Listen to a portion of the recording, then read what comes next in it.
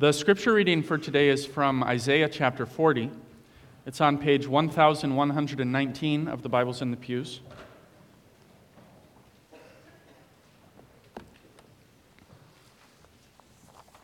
It's kind of long,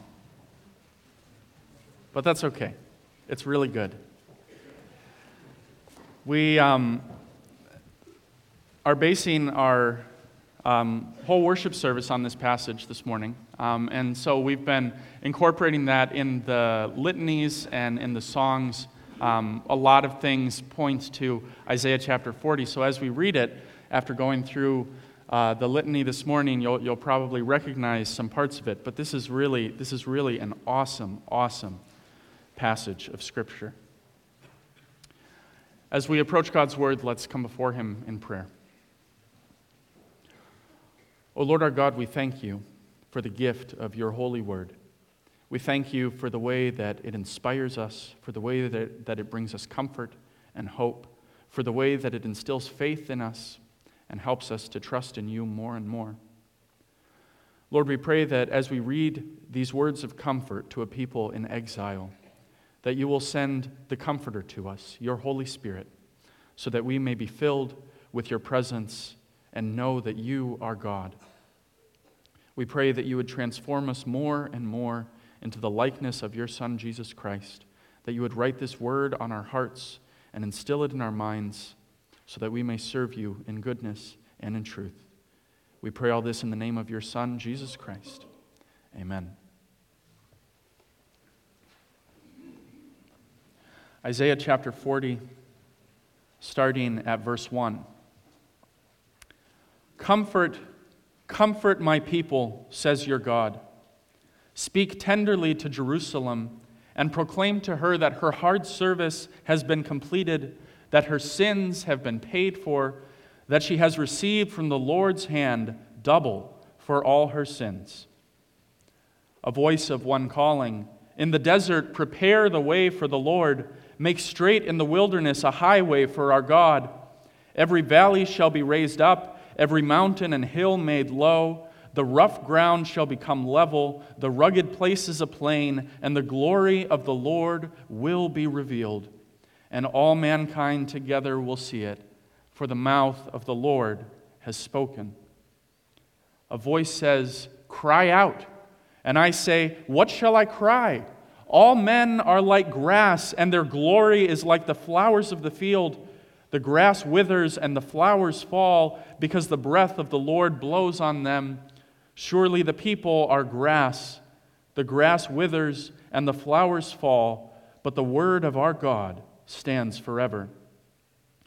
You who bring good tidings to Zion, go up on a high mountain. You who bring good tidings to Jerusalem, lift up your voice with a shout. Lift it up, do not be afraid. Say to the towns of Judah, here is your God.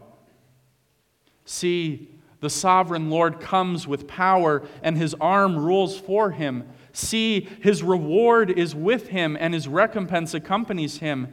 He tends his flock like a shepherd. He gathers the lambs in his arms and carries them close to his heart. He gently leads those that have young. Who has measured the waters in the hollow of his hand, or with the breadth of his hand marked off the heavens? Who has held the dust of the earth in a basket, or weighed the mountains on the scales and the hills in a balance? Who has understood the mind of the Lord, or instructed him as his counselor? Whom did the Lord consult to enlighten him, and who taught him the right way? Who was it that taught him knowledge, or showed him the path of understanding? Surely the nations are like a drop in the bucket. They are regarded as dust on the scales. He weighs the islands as though they were fine dust. Lebanon is not sufficient for altar fires, nor its animals enough for burnt offerings. Before him all the nations are as nothing. They are regarded by him as worthless and less than nothing. To whom then will you compare God? What image will you compare him to? As for an idol, a craftsman casts it, and a goldsmith overlays it with gold and fashions silver chains for it. A man too poor to present such an offering selects wood that will not rot. He looks for a skilled craftsman to set up an idol that will not topple. Do you not know? Have you not heard? Has it not been told you from the beginning? Have you not understood since the earth was founded? He sits enthroned above the circle of the earth, and its people are like grasshoppers. He stretches out the heavens like a canopy and spreads them out like a tent to live in. He brings princes to naught and reduces the rulers of this world to nothing. No sooner are they planted, no sooner are they sown, no sooner do they take root in the ground than he blows on them and they wither, and a whirlwind sweeps them away like chaff. To whom will you compare me? Or who is my equal, says the Holy One. Lift your eyes and look to the heavens. Who created all these?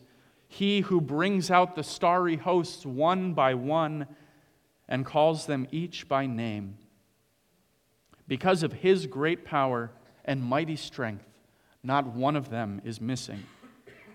Why do you say, O Jacob, and complain, O Israel, my way is hidden from the Lord. My cause is disregarded by my God. Do you not know? Have you not heard? The Lord is the everlasting God, the creator of the ends of the earth. He will not grow tired or weary, and his understanding no one can fathom. He gives strength to the weary and increases the power of the weak. Even youths grow tired and weary, and young men stumble and fall. But those who hope in the Lord will renew their strength. They will rise up on wings like eagles.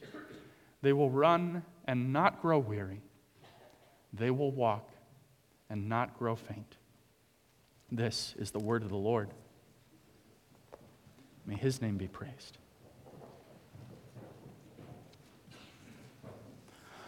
That is a beautiful passage. I need to recover a little bit.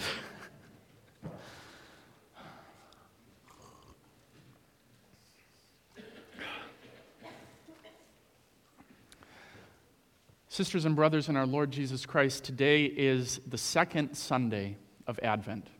That time of the year when we get ready for Christmas, that 4 weeks of the year where we're looking forward, where we're anticipating, where we're sitting on the edge of our seats, just waiting for Christmas, a time when we can celebrate with friends and family, celebrate with our church. We look forward to the day of Jesus' birth. And it's a time of preparation and a time of reflection, a time of busyness, and a time of waiting. The season of Advent is one of my favorite times of the year, but it's also one of the most challenging times of the year when it comes to worship planning. The season of Advent has these beautiful themes of looking forward to the birth of Christ.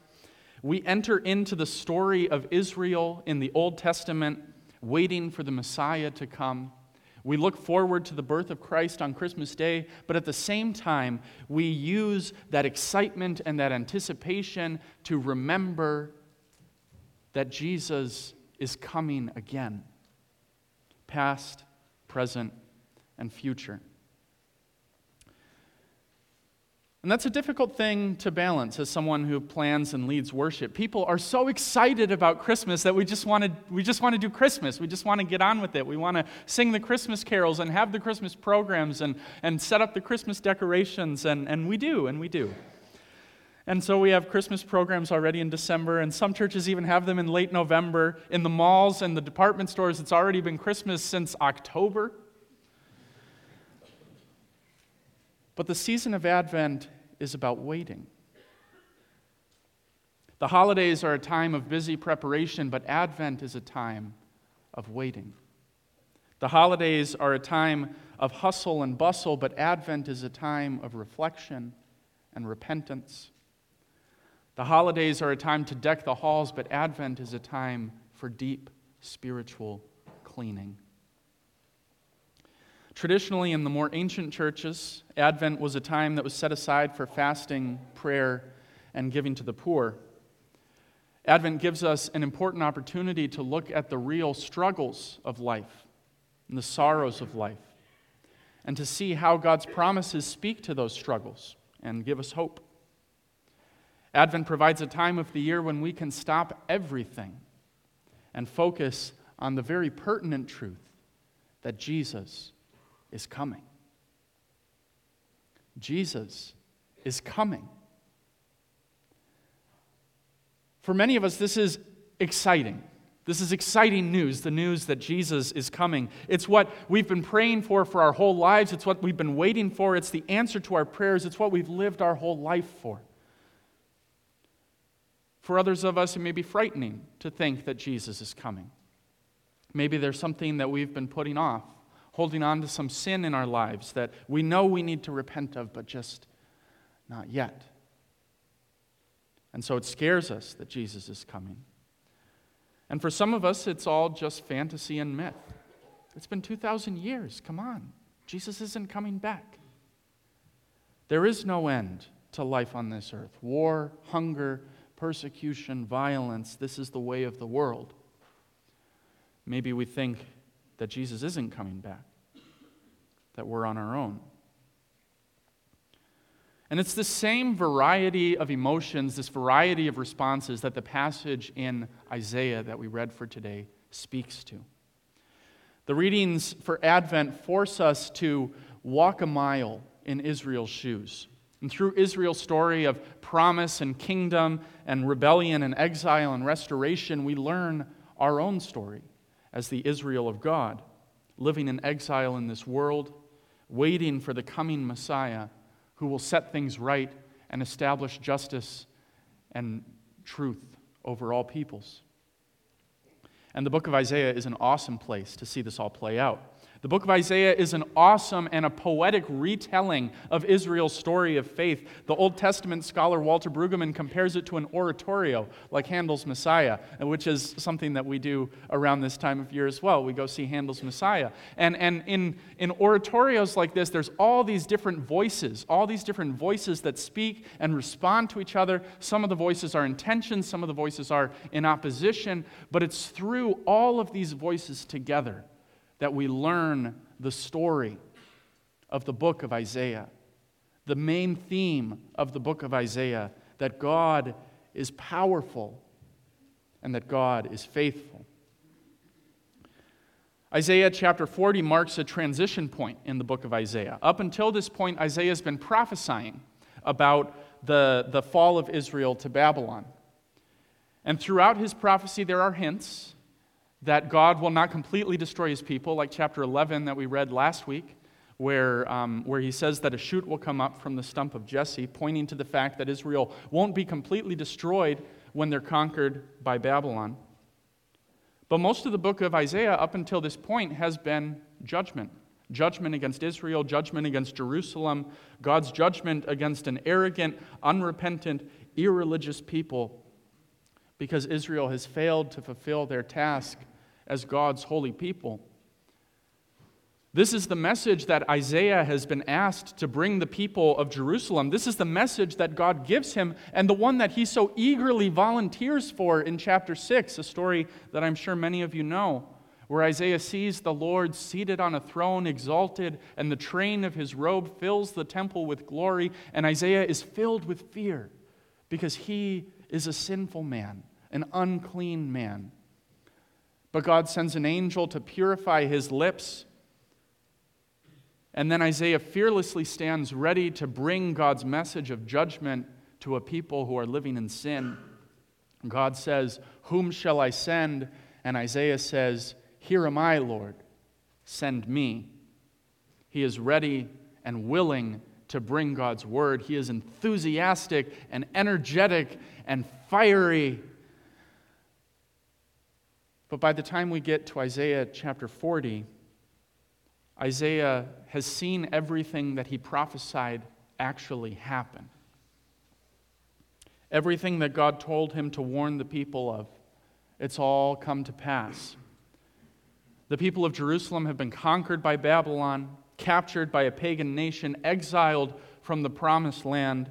Their kings live under house arrest in Babylon. The temple of God has been destroyed. And it's captured so beautifully in the words of Psalm 137, so powerfully, so sadly. By the rivers of Babylon we sat and we wept when we remembered Zion. There on the poplars we hung our harps, for there our captors asked us for songs. Our tormentors demanded songs of joy. They said to us, "Sing us one of the songs of Zion." How can we sing the songs of the Lord while in a foreign land? If I forget you, O Jerusalem, may my right hand forget its skill. May my tongue cling to the roof of my mouth if I do not remember you, if I do not consider Jerusalem my highest joy. Remember, O Lord, what the Edomites did on the day Jerusalem fell. Tear it down, they cried. Tear it down to its foundations. O daughter of Babylon, doomed to destruction, happy is he who repays you for what you have done to us, he who seizes your infants and dashes them against the rocks. Those are the songs of the exile. These are the songs of the people of Israel living in exile. Psalm 137. Songs of sadness, of sorrow, of weeping, of anger, of rage, of revenge. These are the emotions of a people who feel that they have been abandoned by their God. The songs of a people who have lost hope. The anger, the frustration, the pent-up rage, the overwhelming sorrow. And so in verse 6, when a voice tells Isaiah, "Cry out," Isaiah responds with all of the anger and frustration and sadness and rage of the people of Israel. The sorrow that has built up over years in exile. A voice says, "Cry out," and I said, "What shall I cry?" I've said everything that you've told me to say. I've prophesied everything that you've told me to prophesy, and all of it has come true. And now you tell me to bring a word of comfort? You tell me to comfort your people? Well, let me tell you something, God. There is no comfort in your word. All people are like grass. When the breath of the Lord blows on them, they wither and they fall. When the Lord speaks, God's people are exiled. When the Lord speaks, nations fall. When the Lord speaks, we wither and we die. Because the word of God stands forever, and we are mere mortals. What comfort is there in your word? What comfort can I offer from the mouth of the Lord to a people who are dust, to a people who you have abandoned? Isaiah is exhausted. Isaiah is angry. Isaiah is very, very sad. Isaiah is speaking on behalf of a people who have lost all hope. And if you look in verse 27, you can see how deep Israel's depression has grown, how profound it is. Israel says, "My way is hidden from the Lord. My cause is disregarded by my God." The lament of Israel in verse 27 doesn't even address God. It doesn't even speak to God anymore. When we look at the Psalms of lament in the book of Psalms, almost all of them speak out to God. Even Psalm 137 that we just read. "How long, O Lord, how long will you hide your face from me? My God, why have you forsaken me? How long, O Lord, will you forget me forever?" But Israel's lament in Isaiah 40, verse 27, doesn't even address God. They've given up. They've given up hope. They just state the sad reality as a fact.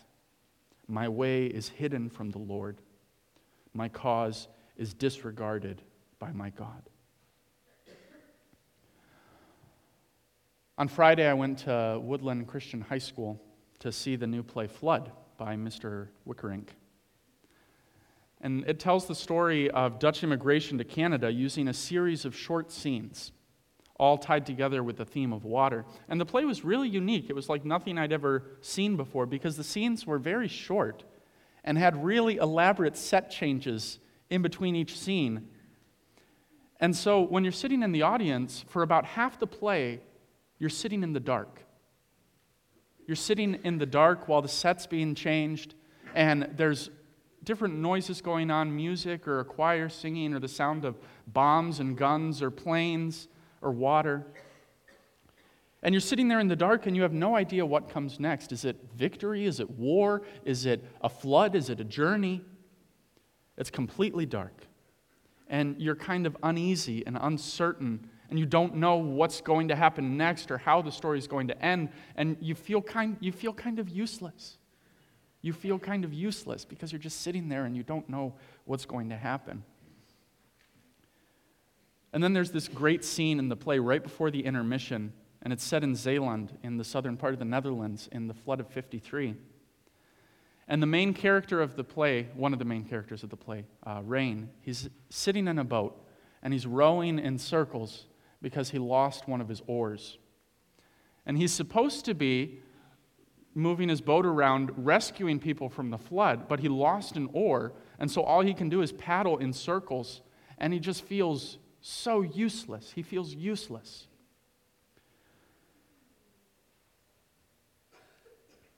And in the midst of this scene, he cries out to God with all of his anger and frustration and sadness about how life is going as he sits there in his boat, rowing around in circles, no help to anybody, the sea all around him. And sometimes that's how we feel. Life just goes on, and nothing gets better, and we wonder what the purpose of it all is. We continue to hear news about the Ebola outbreak in West Africa, of ISIS in the Middle East, of Boko Haram in Nigeria, of ongoing ethnic conflicts in parts of Russia and the former Soviet Union, of ongoing racial conflict in the United States, in Ferguson and other cities. And even closer to home, we see friends and family cut by wounds that will not heal, severed relationships, their bodies racked with illnesses that will not heal. And we feel useless.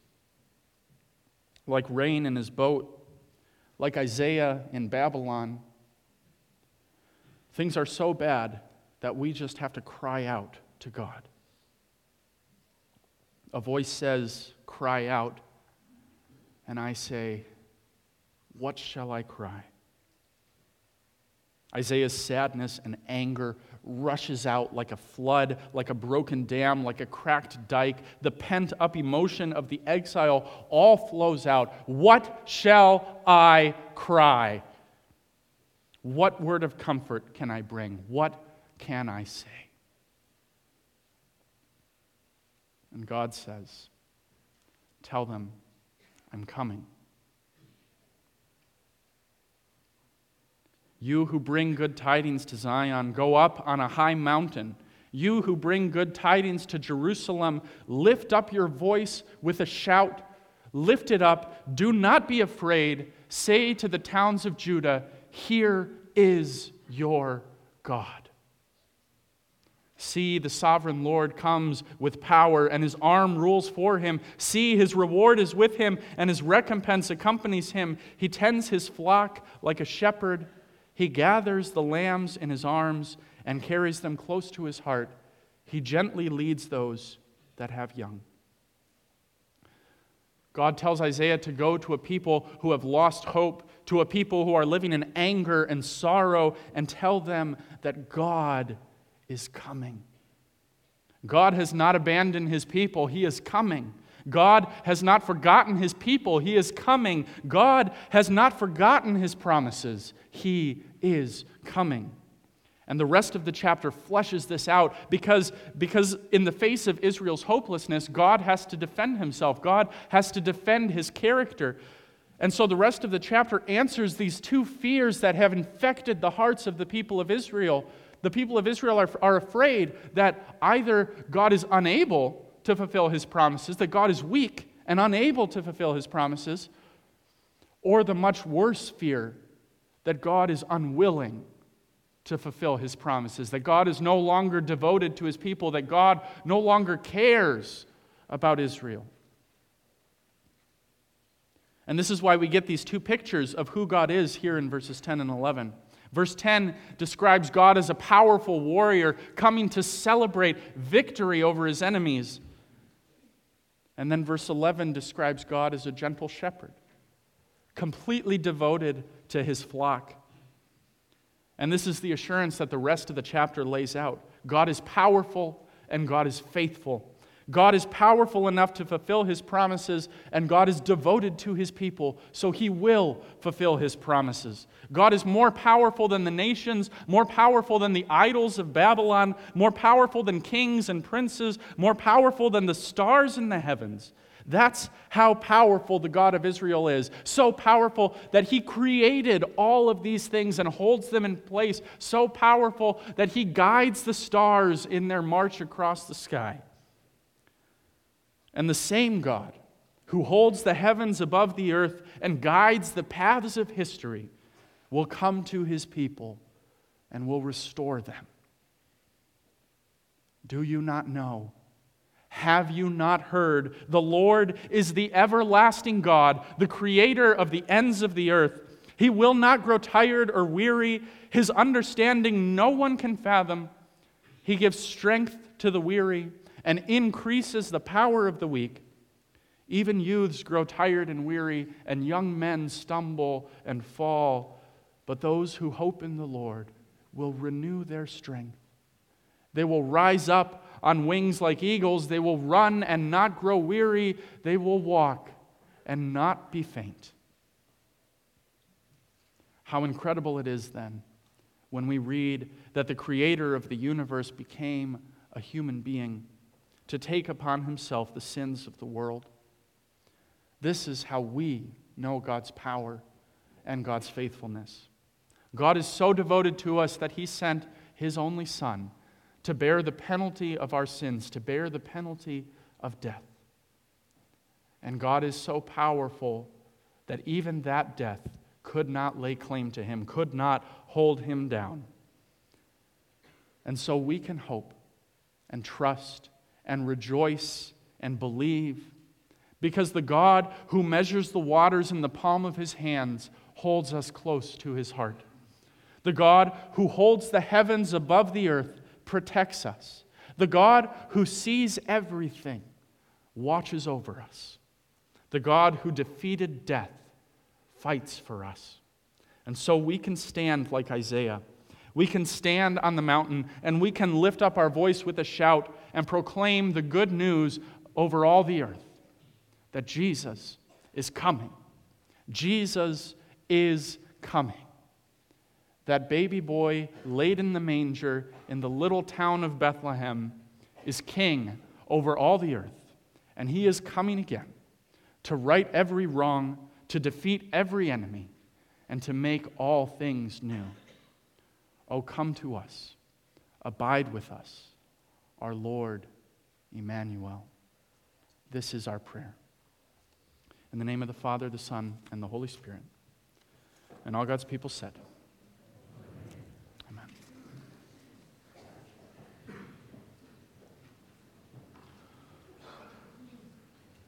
O Lord our God, merciful Father, gracious God, righteous King,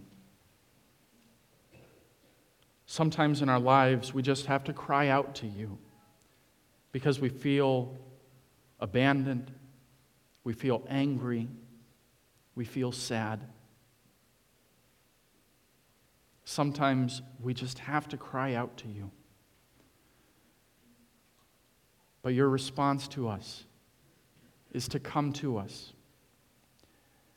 and to comfort us with the assurance that Jesus is coming again.